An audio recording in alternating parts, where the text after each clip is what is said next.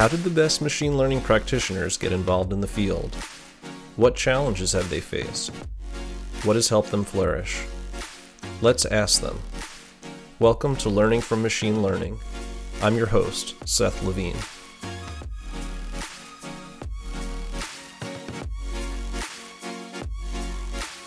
Hello and welcome. It's my pleasure to have Maarten Grootendorst on the show. He's the creator of many useful Python libraries, including KeyBERT and BERTopic. I've been an admirer of your work for some time now, and really love using your libraries, which have transformed my work in natural language processing. It's an honor to have you as our first guest on Learning from Machine Learning, and welcome. Great, thank you for having me. Love being here. So just to get things kicked off, can you give us a little bit of background just on your career journey, how you got into data science? Yeah, of course. So I have a bit of an unorthodox background. I started out as a psychologist. I have master's degrees in work and organizational psychology and clinical psychology, and those were very interesting fields to pursue and very interesting work to be done. But I always felt like there was something missing, something, I wouldn't necessarily say factual, but a little bit more hard instead of the soft science that I was doing at the time. So I started to explore, more the statistical side of things, because that's something that we do quite a lot in psychology. And eventually I rolled into programming and machine learning, and I figured, okay, studying in the Netherlands is relatively cheap, so let's do a master in data science. And that's where I found my passion, really. It's where I could find a true combination of psychology and still a technical aspect of it, because much of what we do in data science in almost all cases involves some sort of human aspect. So that's where I really could make use of my psychological background. And then after that, I developed a few packages like BERTopic and KeyBERT, and did some writing and stuff like that. Right. Yes, all those amazing, useful packages.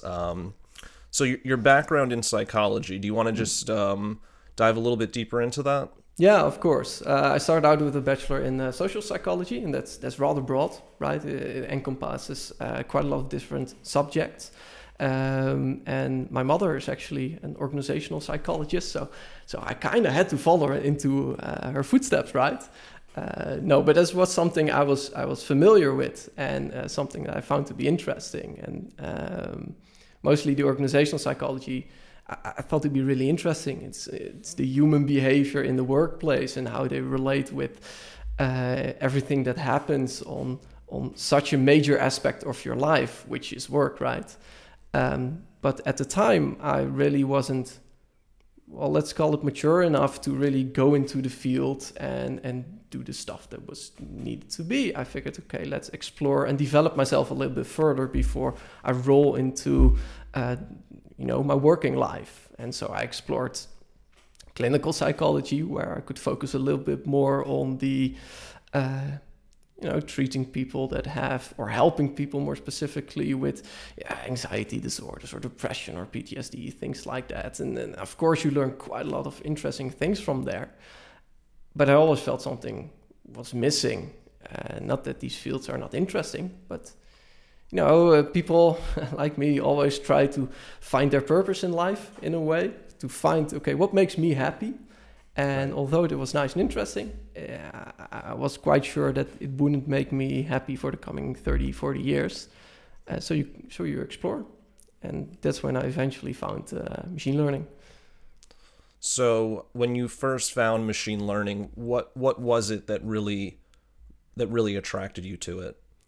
The interesting thing about that is that because I was missing something more technical, that's one of the first things, of course, that attracted me to machine learning, because you can really, it's a new field, and there's a lot of technical basis surrounding many of these algorithms, but the way you use it and the way you apply it still requires you, in many cases, to have some sort of business sense, some sort of view of, okay, when are we going to use this? Is it really necessary? Do we need a very complex algorithm, or can we use something relatively straightforward?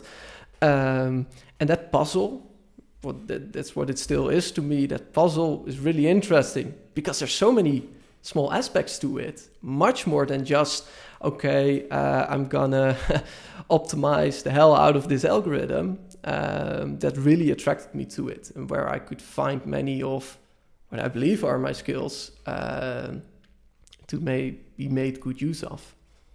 So when you were making, say the transition from psychology more to the technical realm, what was the first thing where you're like, these are the things that I need to learn first? So as a psychologist, you're not the most technical person, right? You're focused on this, on interaction, human behavior, observational skills. There's some statistics in there, but the very first thing really is the basics. And that goes for me to 3-4 ways. So coding, of course. You can know an algorithm perfectly well, but if you cannot code clearly and well, there's bound to be bugs or issues or whatever found in there. That's really, really important to do that well. And for me, the second thing really was knowing the basics. Instead of going into very complex deep learning algorithms, it's really starting from, okay, how does a very simple regression work, which actually can be quite difficult if you really go into some of the complexities of it. So I was really focusing on making sure I understood that perfectly well, as much as for me it was possible, before going into the next steps, because those are the things that I found with my previous studies. The best way to learn is really, really understanding and knowing the basics. And if you have the basics really well done, like it's an intuition or something that you can do automatically, going into the next step becomes so much more easier. So that has been my focus. Right. So just sort of creating the building blocks Yeah. That could be the foundation for your future work. Yeah, that's nicely worded. That foundation, the better the foundation, the better you can build on top of it. Exactly. So having the creator of BERTopic, I figured that we should take some time to go into it. I'll let you give an introduction to it. If you don't mind, just talk about topic modeling a little bit and the power of it as well. Yeah, sure. So BERTopic is it's now a framework for topic modeling, where you essentially have, let's say, 10,000 documents, and they can be anything, right? They can be reviews for a certain product, they can be tickets for a certain system, they can be multidisciplinary consultations for a hospital and some patients. And essentially what you want to do is you want to know, okay, what are these documents about? And there are many things that you can do. You can read all 10,000 of them, label them, which is perfectly fine if you have the time. Take a little bit of time. Just a little bit. Or you can do it automatically. And that's where topic modeling, of course, come in, because as the name implies, it essentially tries to extract topics from those sets of documents and tries to communicate them in a way that helps you understand what these documents are about, but also can help you do trend analyses to see if you have, for example, if you have Twitter messages, to see how COVID is being talked about 2 years ago compared to now. And it's a very nice way to extract that information, but because it's an automatic way without a ground truth, it also is very difficult to evaluate. So it's something that really fits with me as a psychologist, because it allows for a lot of human evaluation and interpretation of the technique. And you can use it for EDA, exploratory data analysis, just to see, okay, what do I have in my documents? But it's also used in a lot of social political science, where we look at certain information that has developed over the last few years and see how these trends have developed and changed for certain classes or targets or whatever. Yeah. So I've been following BERTopic for some time, and I know, so version 13, .13 just came out recently. Yeah. I'm wondering, so the initial package, what was its goal? And then how has it changed, over how long has it been, say, 2 years, 3 years, maybe? 2 years or so, maybe almost 3 now. I'm not entirely sure, but it started out as a way to do to create a pipeline. Okay, so the pipeline of clustering and trying to extract a topic representation out of that has been around for quite a while. But I wanted to find a way to do it in a sort of pipeline where there's being made very little assumptions between the steps that you are using. So what we're essentially doing is we're transforming our documents into numbers, in numerical values. We're reducing that to smaller dimension. So instead of 300 values, we're going to compress it into 5. We're going to cluster those documents, and from those clusters, which we assume to be topics, we extracted topic representations. And there have been a lot of pipelines that do that, but the way BERTopic initially thought of was making it in a way where you can say, okay, I'm not really happy with this clustering algorithm, and I'm going to choose something entirely different. Or I'm not happy with this dimensionality reduction algorithm, I'm going to choose something, again, different. And then the focus was mostly on the last part, on the topic extraction way. And I'm using a modified TF-IDF measure for that, called CTF-IDF. And because I initially thought of it doing that way, it was very easy to then devise many variation and extensions to BERTopic, which often are different packages. So in topic modeling, you have LDA, which is the classical topic modeling technique. Yeah. But if you want to use some sort of variation of that, you have to install a different package. In many cases, not all cases, of course, the GenSim has a lot of implemented already, but if you want to do hierarchical topic modeling or dynamic topic modeling, I think it's not implemented, and you have to install different packages for that. And what I wanted, and what it's now becoming, is a one-stop shop for topic modeling. Without necessarily saying, okay, BERTopic is the best ever topic model out there, which it definitely isn't. I mean, we still need to adhere to the no free lunch theorem. But you can use it for everything, basically. And because I focused on that pipeline of having minimal assumptions, BERTopic can now do hierarchical topic modeling, online topic modeling, class-based, semi-supervised, supervised, and a few others. And it will continue to develop in that way. So now what it currently is more focused on is build your own topic model type of package. And there are a few more things coming up, but so far that has been the trajectory for the last couple of years. Yeah.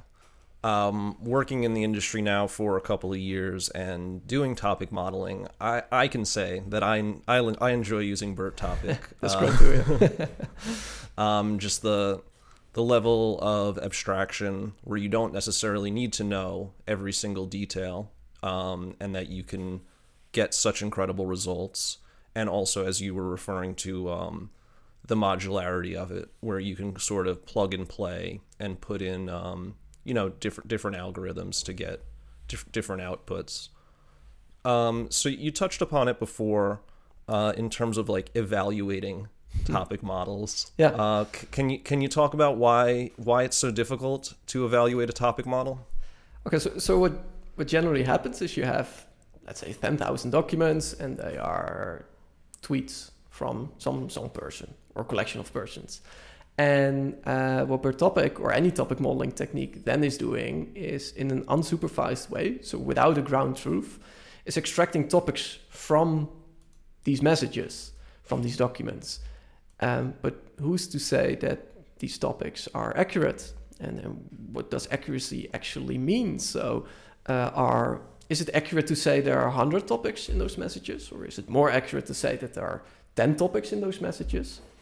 Is it more accurate to say that the way these topics are represented by a certain number of words, so the description of these topics, are they more or accurate than another algorithm? It also depends on actually sometimes the use case that you're working with. So sometimes we want more abstract topics because we're searching for global trends. And sometimes we're looking for very specific topics. So in the medical domains, we're often looking for very specific types of diseases or context or whatever, or medicine. All these types of different things make it very difficult to say, okay, this is the truth. Because In this case, the truth often is truly in the eyes of the beholder. It's your use case. You have a certain goal for it, something that you want to do it, that you want to achieve with it. And what you want to achieve with it changes the evaluation metric. Because if we're talking a little bit technical, it can be accuracy, if you have labels. It can be coherent, so how coherent is a topic. But how coherent is a topic differs between what I think is coherent and maybe you think it's very different. Because BERTopic is a clustering algorithm, we can say, okay, we're going to perform the clustering, or we're going to evaluate the clustering. We can evaluate maybe its prediction on unseen documents, but that would be, again, a supervised task.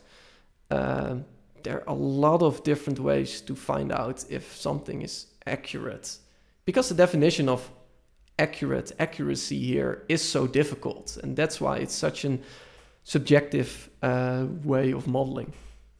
Yeah.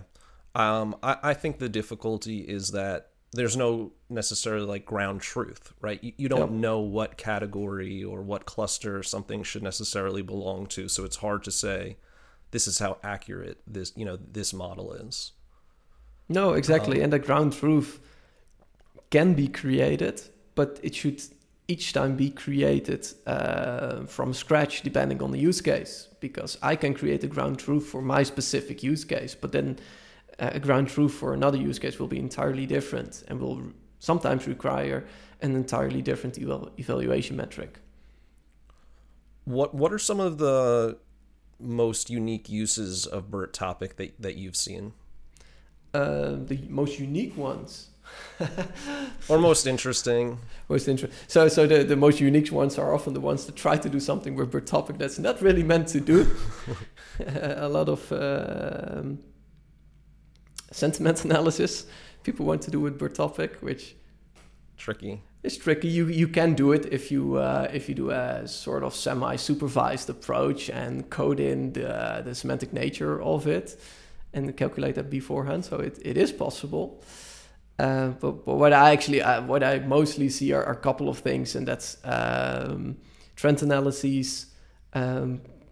But what has becoming a little bit more and more popular, and I found that to be really interesting, is so initially I always thought topic modeling was something not used in production, right? It's an exploratory way of looking at your data. But I'm seeing many more cases popping up that are focusing on trying to identify clusters on the fly.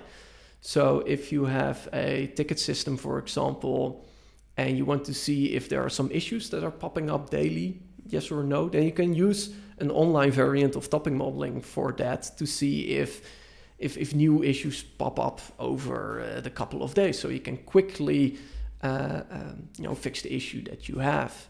And that's something that I developed, I think, half a year ago, because I saw more and more use cases popping up where they say, okay, but what if I want to use it on not only unseen data, but unseen data that have different topics than what it was initially trained on?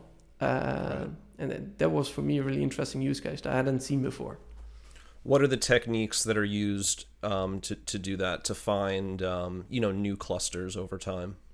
So there's one library, I think it's called River, that mostly focuses on that part of online clustering or machine learning approaches in general, but that also allows for newly information to be found. So scikit-learn often focuses on not finding any new topics or new information necessarily, but to continuously train the model, and that's a valid use case. But River, for example, focuses a little bit more on the not the true online aspect of it, but more finding something that we haven't found before.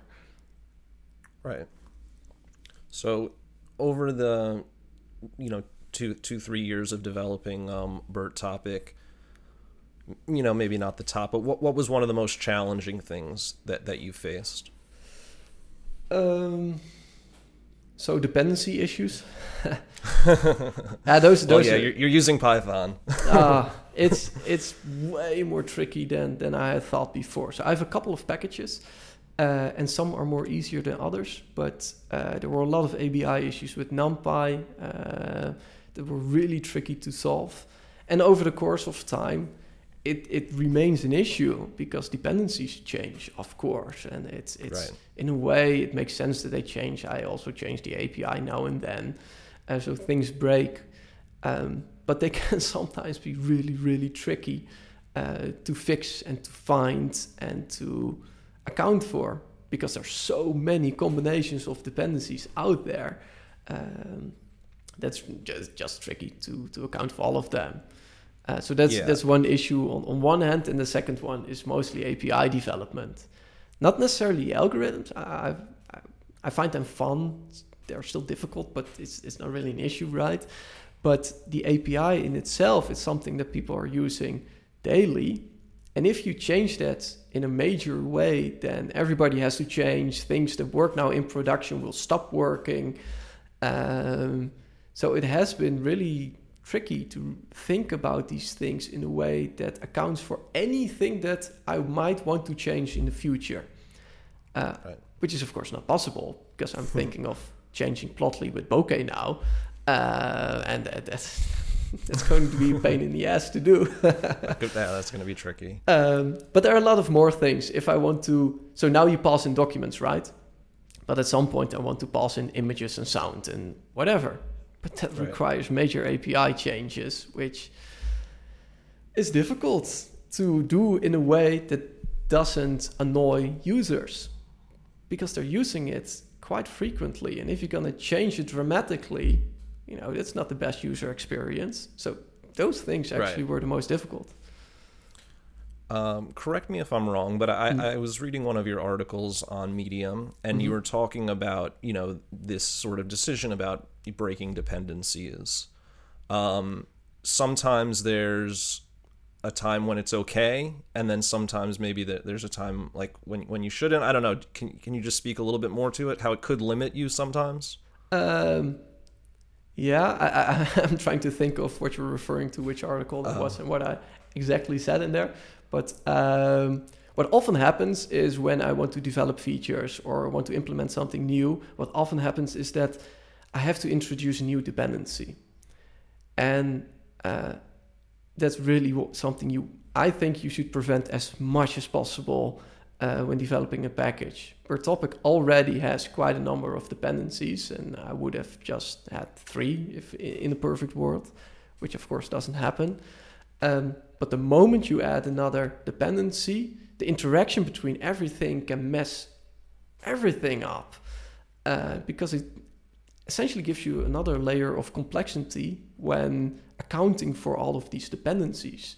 So when you're doing topic modeling, a natural package to add to that is Network X, for example, to show some sort of network relationship between the topics, which would have been really fun to implement and it's definitely doable, but that would require to add another dependency that might not work well together with the ones that I already have.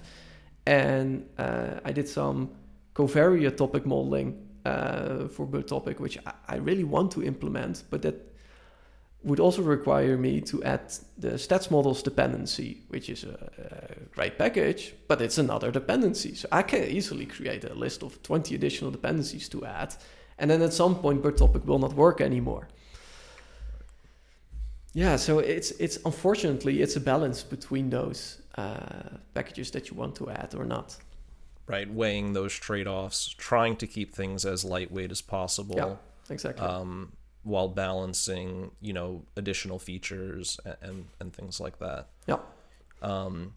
You also refer to something called the psychology of APIs.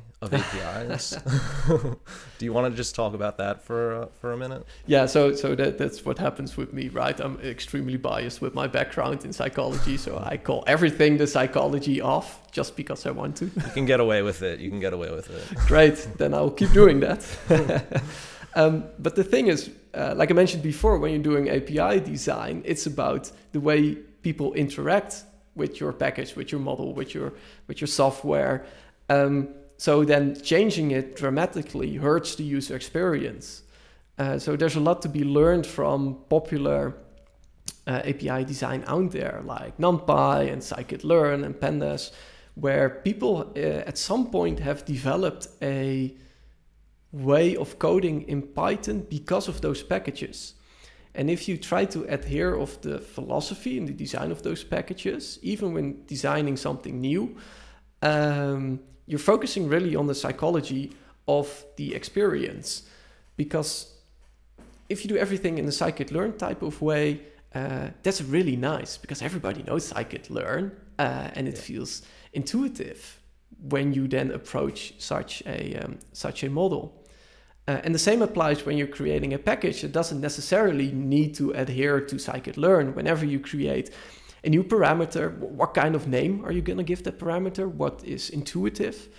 Even the position of the parameter can be very important because sometimes people don't want to create keyword arguments. They just throw in the variable, right? So then the position is really important when designing the package.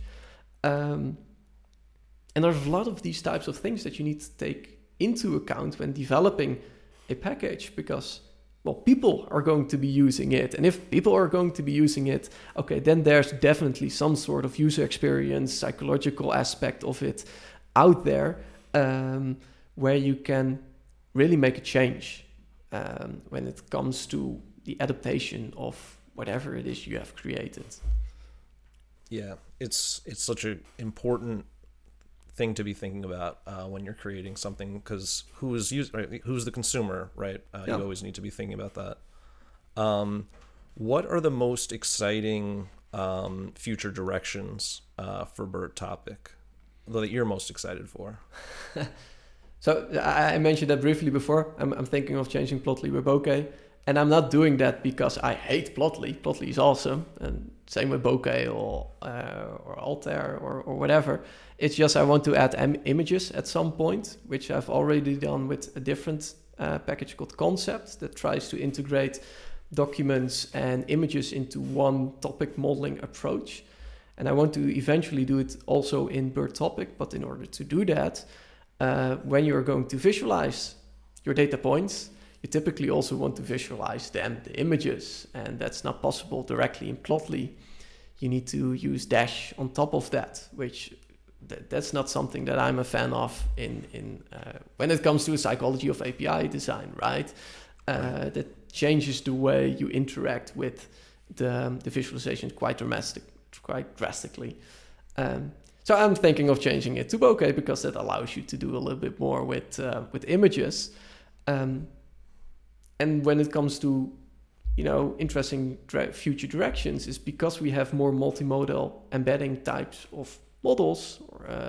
We can do documents, images, sound, all in the same dimensional space. So if you can do that all in the same dimensional space, then there's something to say for topic modeling also going into that direction. But there's just a little bit more to think about than just the embeddings, also the topic representation, extraction, and the way you connect the images together with the documents and perhaps sound at some point. That's something I have to dive a little bit deeper in. I have some code lying here and there, but I think there's also much to be gained there. Yeah. Awesome. I'm glad that we got to dive into BERTopic. It is absolutely one of my favorite libraries to use. Just to switch things up, we could just talk about, machine learning in general, such an exciting field. I'll start off with this. What's an important question that you think remains unanswered in machine learning? So there are a few, of course, but there's one thing that has been popping up quite often lately, and it has to do with, of course, the ChatGPT type of approaches. What happens when such a model gets released is that people are starting to talk about AI as if it were artificial general intelligence, right? True intelligence, true consciousness, true... It can pass a Turing test, those types of explanations that were made, those types of And the thing is, that's something that I think that we're a little bit away from. Yes. But it's starting to become a little bit of a gray field, because a lot of people are talking about it in that way. And although the definition might differ technically, we're still thinking we're approaching that rather quickly. And if we're doing that, I think it's important to then also acknowledge that it's not the case that ChatGPT is that, of course. But what it then is and how it gets accepted into industry, what is and what isn't, for me, that's a very important question that we need to take care of, because although ChatGPT can do very awesome, interesting things, it's not factual information, right? Or it doesn't necessarily have to be. It's not always the case. And that's something to take into account when developing these types of models, and when we're looking at, these large language models that have billions upon billions of parameters that can do very interesting, very awesome things. I'm really curious to see how that would then fit into the AGI discussion. But I do think the coming year will be quite drastic, the way things are going now. Yeah, I think that there's going to be another very exciting year for natural language processing, with Chat GPT and GPT-4 coming out in a couple of months. Sure. That will obviously be interesting. But yeah, there's definitely some sort of gap between true intelligence and creating large language models with billions or trillions of parameters. It doesn't necessarily translate into understanding. That's my take on it. I guess that sort of touches on things. My next question, which was going to be like, how has the field changed since you started working in the industry? Would it be the advent of large language models, or are there other changes that you've seen? So when I started the large language models, or more, when I started doing machine learning, the word-to-vec type of models were really coming up and showing the possibilities of those, and then slowly into the transformer type models, and from there, of course, we have what we have currently. I would say that the large language models really changed the entire field, especially when you consider what Hugging Face is now, right? With their with the amount of models that they host and the things that they can do.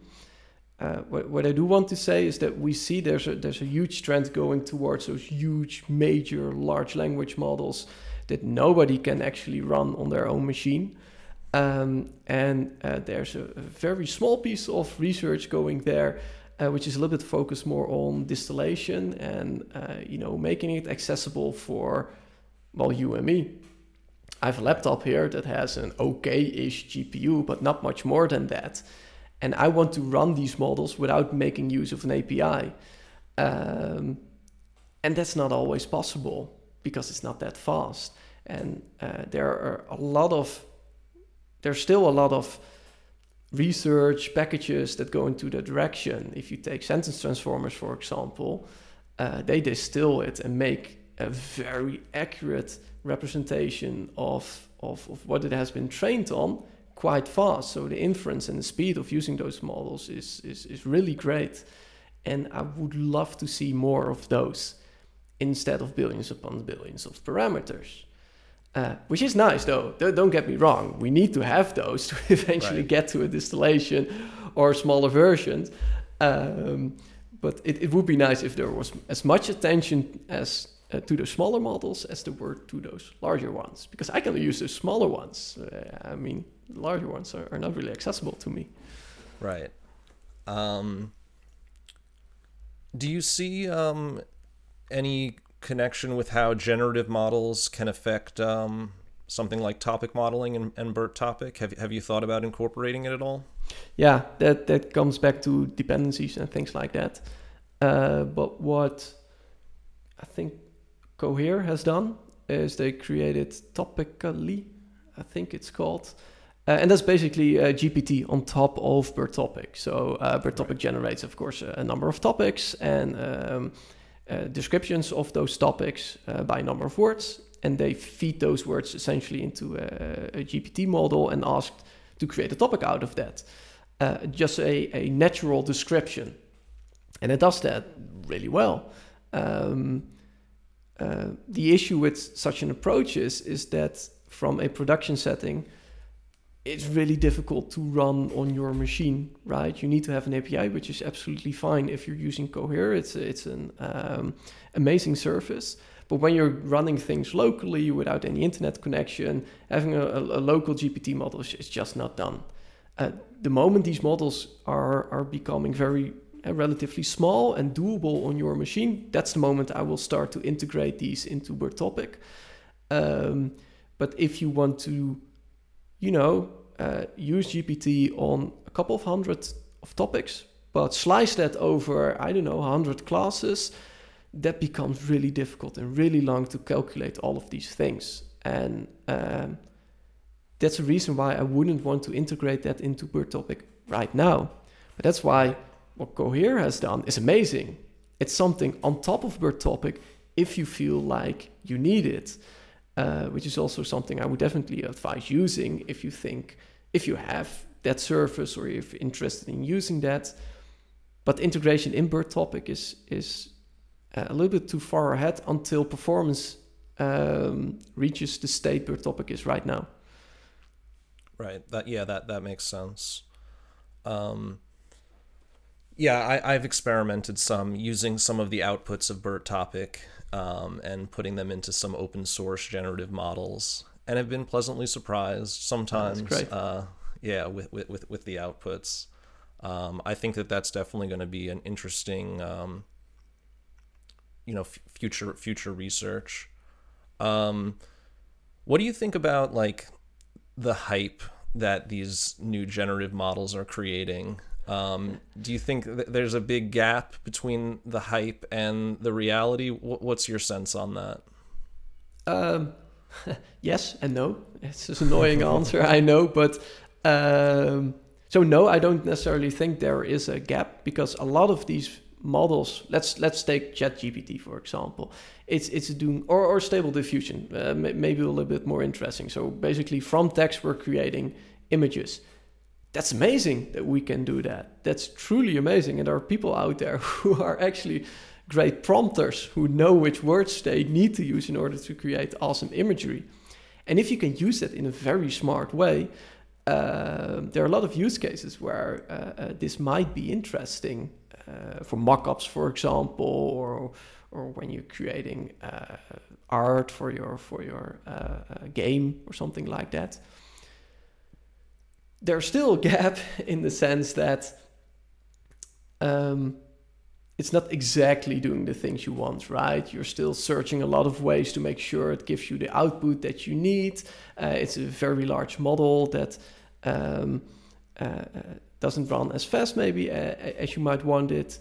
There's a lot of issues when it comes to artists being copied over the internet. Over the last few months, I've seen quite a lot of people who say, okay, somebody trained on my specific artwork and now is generating it as if it were mine. Well, that's of course not the way that we should go into. So I think there's a lot of hype that makes sense, but a lot of the hype is also as a result of something that's just fun to use. Right. Whether it's something that will actually be used in a lot of organizations, I highly doubt that. But there are certain use cases where I do think this will make a huge impact, but they're just a limited few. And for a lot of people, this is just something fun to use and something that's easy to go viral. Right. Yeah, it's pretty unbelievable, the impact that ChatGPT had, getting over 1 million users in under a week. Interacting with it, it's definitely something special. I think they slow down the output, so it makes it feel like you're talking to a human. Maybe it also has to do with, I'm not entirely sure, just to make sure the people are still using it without querying it too much.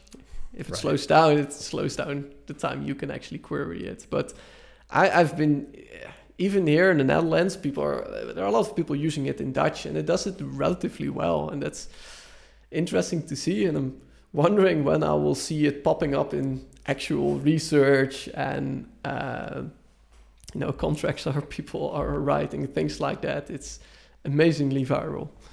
Yeah. Have you used it at all to help you with anything, like even like a day-to-day thing? Not much, actually, because it still requires me to correct it quite a lot of the times, and I'm somebody who likes to do it in my way. So, but I have been using it when I'm writing articles to come up with 10 titles for an article, for example, just to give me some inspiration and to feed off, and then I'll change it 9 of the 10 times. But I do think it's an amazing way to get an initial idea of something that you want to create. If you want to create an introduction about federated learning, just type it in, it'll give you something back, and you can change it the way you want it, you can adapt it. But it's really interesting to see that maybe at some point we don't have to type all these things out ourselves. We just ask somebody or ask ChatGPT to do that, and then iteratively ask it to change it in the way that fits with what you're trying to achieve. So the way we're writing and interacting might change completely if something like this gets a little bit more open source or eventually more accessible to the public than just an API, for example. And that would be definitely interesting. Right. Yeah, I think there's a certain amount of creativity in creating the right prompts for it. And also, like, that sort of is the way that the future is going to be. It's this interaction that humans have with the machine to create the best output. To get maybe an initial idea, and then you could work off of it or modify it. Yeah, and that saves so much time in the process also, right? I mean, you know what you want to write in many cases when it comes to, you're writing a paper and you want to write an introduction about, I call federated learning, but maybe it's stable diffusion, or maybe it's something else. Just ask somebody else to write an initial draft of it, and then you can change it. You already know what you want to write, and if you're an expert on the field, then the only thing you have to do is just go over it and check whether everything is correct and properly done. But it saves so much time. There's also risk involved in all of this, of course, is when people are using it and just copy-pasting it as is. But eventually we will also find some way to deal with that. Yeah. And I think an interesting aspect to it that sometimes, I don't know, maybe some people forget, it's that it's so powerful because of all of the information that has been created by humans. That's sort of laid the foundation for it. So I guess maybe just to switch things up, going back into machine learning. I didn't even know that we were going to be talking about ChatGPT, but I guess if we're going to talk about natural language processing, how could we not? But are there any people in the field that inspire you, that you're very influenced by? So there are a few people that I follow, but I wouldn't necessarily say there are these people that really influence me tremendously. And the reason for that is kind of because of my psychological background, is that I tend to look at things from as many perspectives as I possibly can, and that the same thing applies to people that influence me. So I try to take snippets of what people are saying and use that for what I think, okay, this is interesting.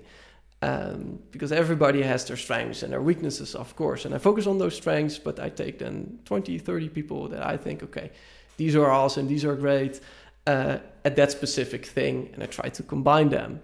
So I started out learning, transformer-based models with the visualizations of Jay Alamar, for example, who does... incredible. Yeah, that's incredible. That's awesome, right? He's doing amazing work with respect to that. But that's one aspect that I take then from him, and then I take something else from somebody completely different and use that. So it's a combination more of people than necessarily, okay, this is somebody that I think, okay, I I love everything that person is doing, which seldom is the case because, we're people and we're not great at everything. So, this person's better at ethics, this person better visualization, if we have a coder. I'm a big fan of the sentence transformers library, for example. So, absolutely. So that's one interview that's coming up with Niels. Amazing work, right? But if I want visualizations, I go to Jay. It's that combination of people, and I think you find them eventually yourself, because I can say here's a list of 20 people that I find interesting, but I find them interesting because I am who I am, and I look at things in a certain way. So I'm also trying to kind of support my way of thinking with views that support mine, right? I'm still human in that way. So even if I give, these people, it might not fit with somebody else who just views things differently. So I'm sorry, that's kind of a non-answer. No, it's a great take on it. I like that. Any people outside of machine learning that inspire you? Oh, that's a good question. I really like the. So I recently did with BERTopic that animation. Love it. Thank you. I wasn't fishing for that, but it's welcome. I still love it. So I did that with the software of 3 Blue 1 Brown. And I really truly enjoyed that YouTube channel with mathematics in general and the way it's being visualized, and that there's even a major package on top of that's open source that everybody can use. Those types of people I really enjoy following because they just give information in such a pleasant way that it feels like I'm just watching Netflix, right? If you can do that. So Koersgesagt, for example, I did something quite recently, an article about that. That's also a channel that gives a lot of information about different types of subjects. If you can present complicated things in the way as if you're watching a movie, that's truly beautiful if you can do that. Yeah, I'm truly impressed with that. So maybe those types of people that mostly influence me. Yeah. What I've found in data science and machine learning is that, there's the hard skills, right? And then there's the soft skills and being able to explain sort of the work that you're doing and having, blending in the psychology of it and understanding how people learn and how people think about things and how people perceive, and sort of understanding, what's the best way of saying this? What's the best way of visualizing this? It's so important because then you allow other people in, right? Yep. And then you can get their feedback, and then that's when I think things really start to kind of take off and can reach new heights. Yeah. No, I fully agree. It's something that, of course I agree. I'm super biased in that way, but in this field, I really think that sometimes one really cannot exist without the other. Sure, I can create the most complex algorithm out there to do some sort of specific task, but if I cannot communicate that properly to my stakeholders, then truly, what's the point? I see that in open source, where a lot of packages are really, really impressively done, but are really difficult to use, so nobody's using them, which is just a shame because there's not much thought put into that psychological aspect of it. But it also works the other way around, right? If I want to explain something technical to a person, a difficult algorithm, I really need to understand that algorithm really, really well in order to be able to explain it. So I can know how to explain it in the way that I know how to communicate, in the way to phrase things, in the way to capture an audience, but it doesn't actually mean that I understand the content. So it works both ways. It's always nice when people say, okay, you need to have soft skills, but in order to have soft skills, you really, really, really need those hard skills also, because if you don't know what you're talking about, well, you can bullshit your way out of it just a little bit, but people will find out. Definitely, you got to be able to back it up with the hard skills for sure. Yeah, for sure. Yeah, and in some cases, I really think they're just as important. Not all cases. I mean, it's not that black and white. But if we're talking in the business sense, then you need to be sure that you're able to do your job, but then the rest of it definitely is selling it, saying to people, okay, this is worth investing to. And in order to do that, you need to explain it well, you need to attract people. And it's not always the case that you need to do that as a data scientist. Sometimes you have managers that do that for you, that abstract those things away from you, because there are a lot of technical data scientists out there that don't necessarily want to be focused on, a lot of meetings and a lot of presentations and things like that, which is fair. But then there still needs to be someone who does all of the, selling, essentially. Yeah. Right. Yeah, learning how to deal with all the different types of stakeholders, from, a non-technical person to the CEO to the head of product to another data scientist. It's so important, and sort of understanding who your audience is, and the best way of, sort of getting your learnings across. Yeah. To get into the learning from machine learning. Awesome name, by the way. Yeah, that's thank great. you. I appreciate it. What's one piece of advice that you've received that has helped you in your machine learning journey?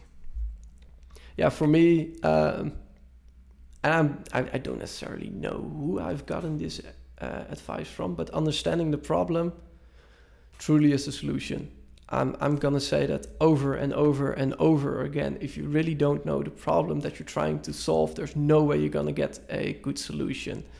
And it seems really simple, but it's not. This is one of the most difficult things that you can do, and there are so few people that can actually truly try or truly understand the problem that they're working with. I'm working now, for example, in cancer research, and I have a lot of amazing colleagues, and there's one of them that really dives into the issue before coding, right? It takes weeks before really, it still codes and still looks at what a potential solution might be, but spent weeks just trying to figure out what exactly is happening here, how the data looks like, what is the context in which it's being used, what are difficulties, how's the connection with legal, for example, which makes coding so much easier. Yes. Because you have done all of that footwork, right?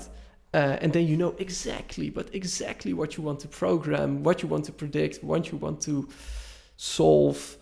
But that's immensely difficult because it's more than just a technical problem. It often also relates to, okay, how is the data being generated at all?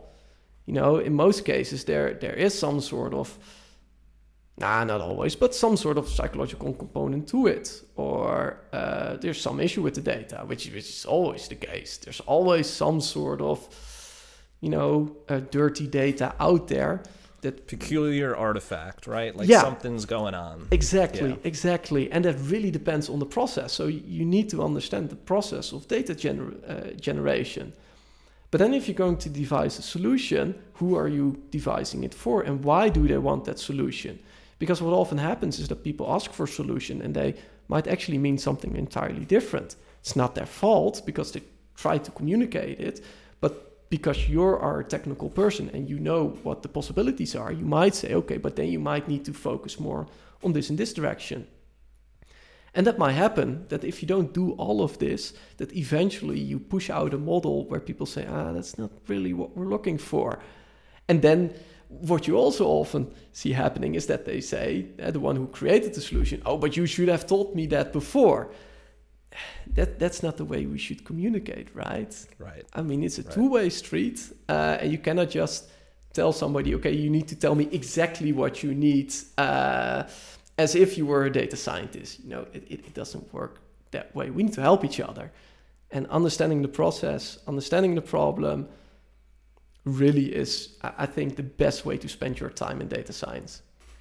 100%. Sometimes just a pen and paper, right? Sure. Before you get into the code. Yeah, definitely.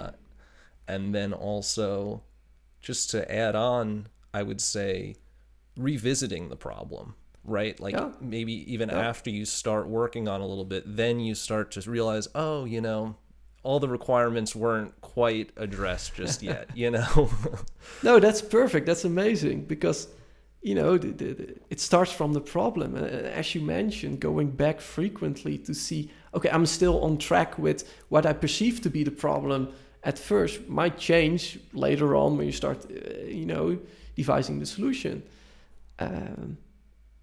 The tricky thing about this sort of iterative process in data science is once you do sort of, you kind of pick a solution at some point. Sure. Yeah. It starts to narrow your vision, your vision field a little bit, right? Sure. So that's why you always kind of have to go back, understanding, figuring out what's this from a business standpoint, what's this from the data standpoint. Yeah, exactly. Yeah, and it's okay if it becomes a little bit narrow over time, of course.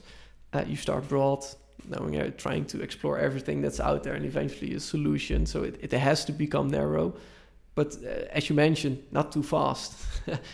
should take some time. And it should, it's like reinforcement learning. There should be a balance between exploration and exploitation.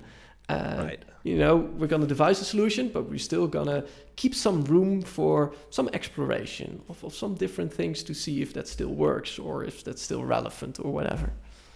Right. That upfront time can save you so much time. So much time. Yeah. Yes.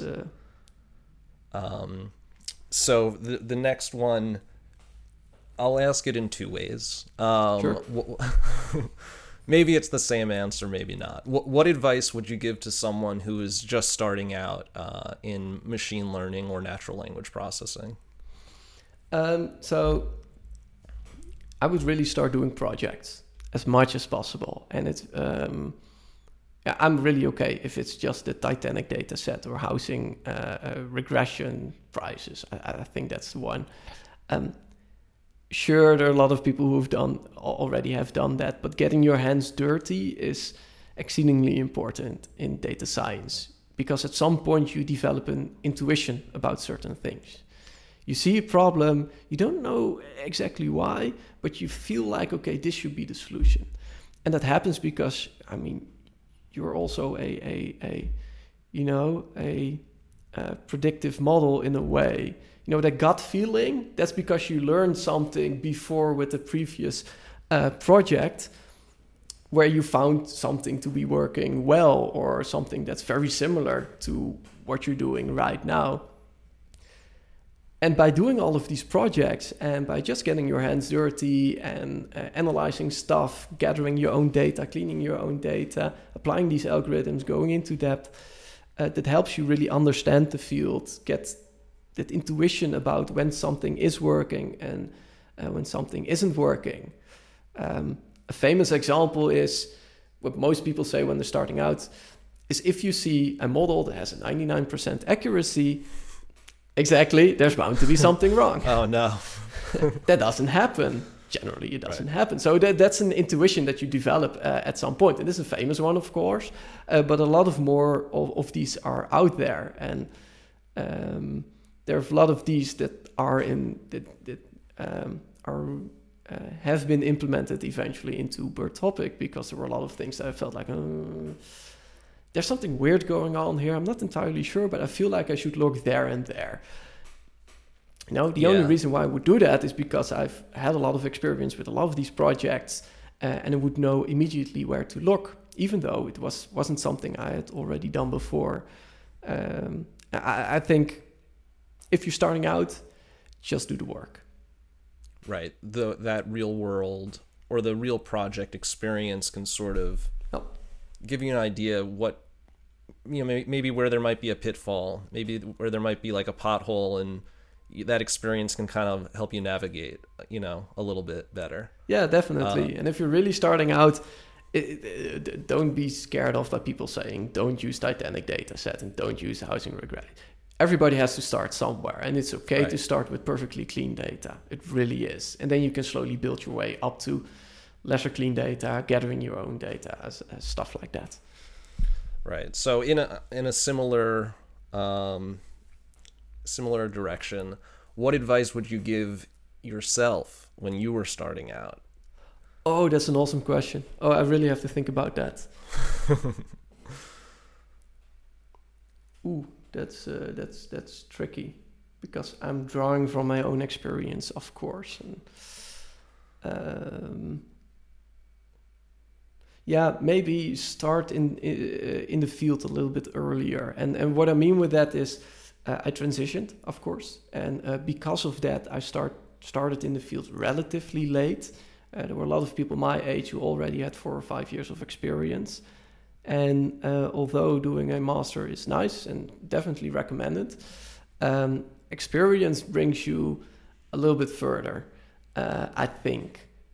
Maybe not a little bit further, but it's just as valuable.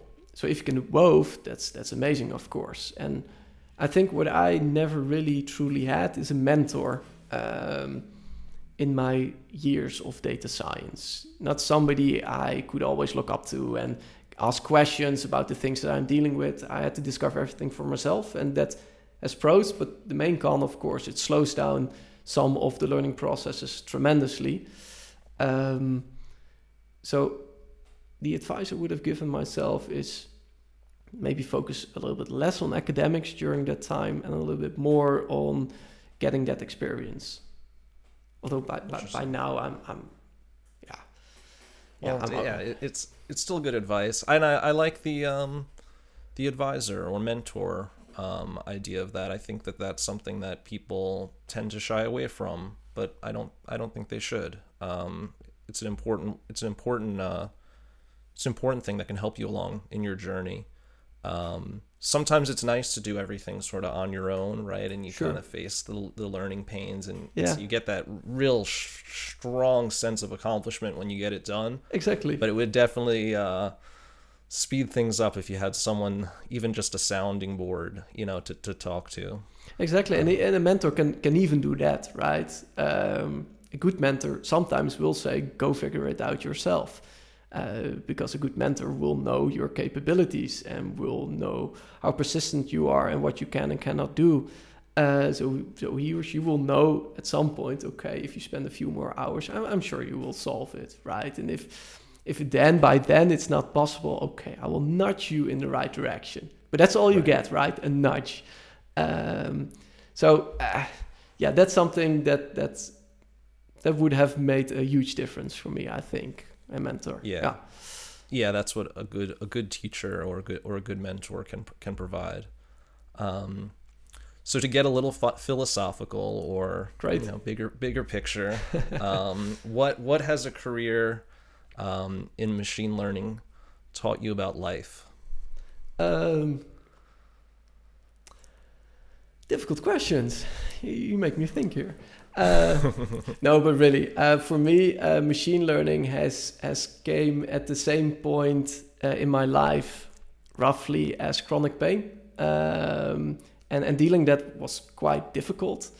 So finding a balance between a healthy life and the thing I really enjoyed most, machine learning at the time, that for me has been quite difficult, finding a nice balance between those two, because the chronic pain makes it for me difficult to type 10 hours a day, for example. So I really have to balance the way and the amount that I work. And that's tricky, right? So when you switch careers, that's already quite difficult. But then when you finally find something that you think, okay, that's it, that's what I want to do. And then at the same freaking time, you get chronic pain. That's not something that makes you that happy. Right. So for me, that has been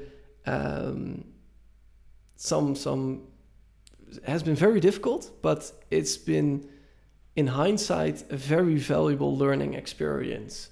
Really, truly knowing what I stand for, what is important to me, what I want to focus on, to take a step back at times, because that's also the field of machine learning.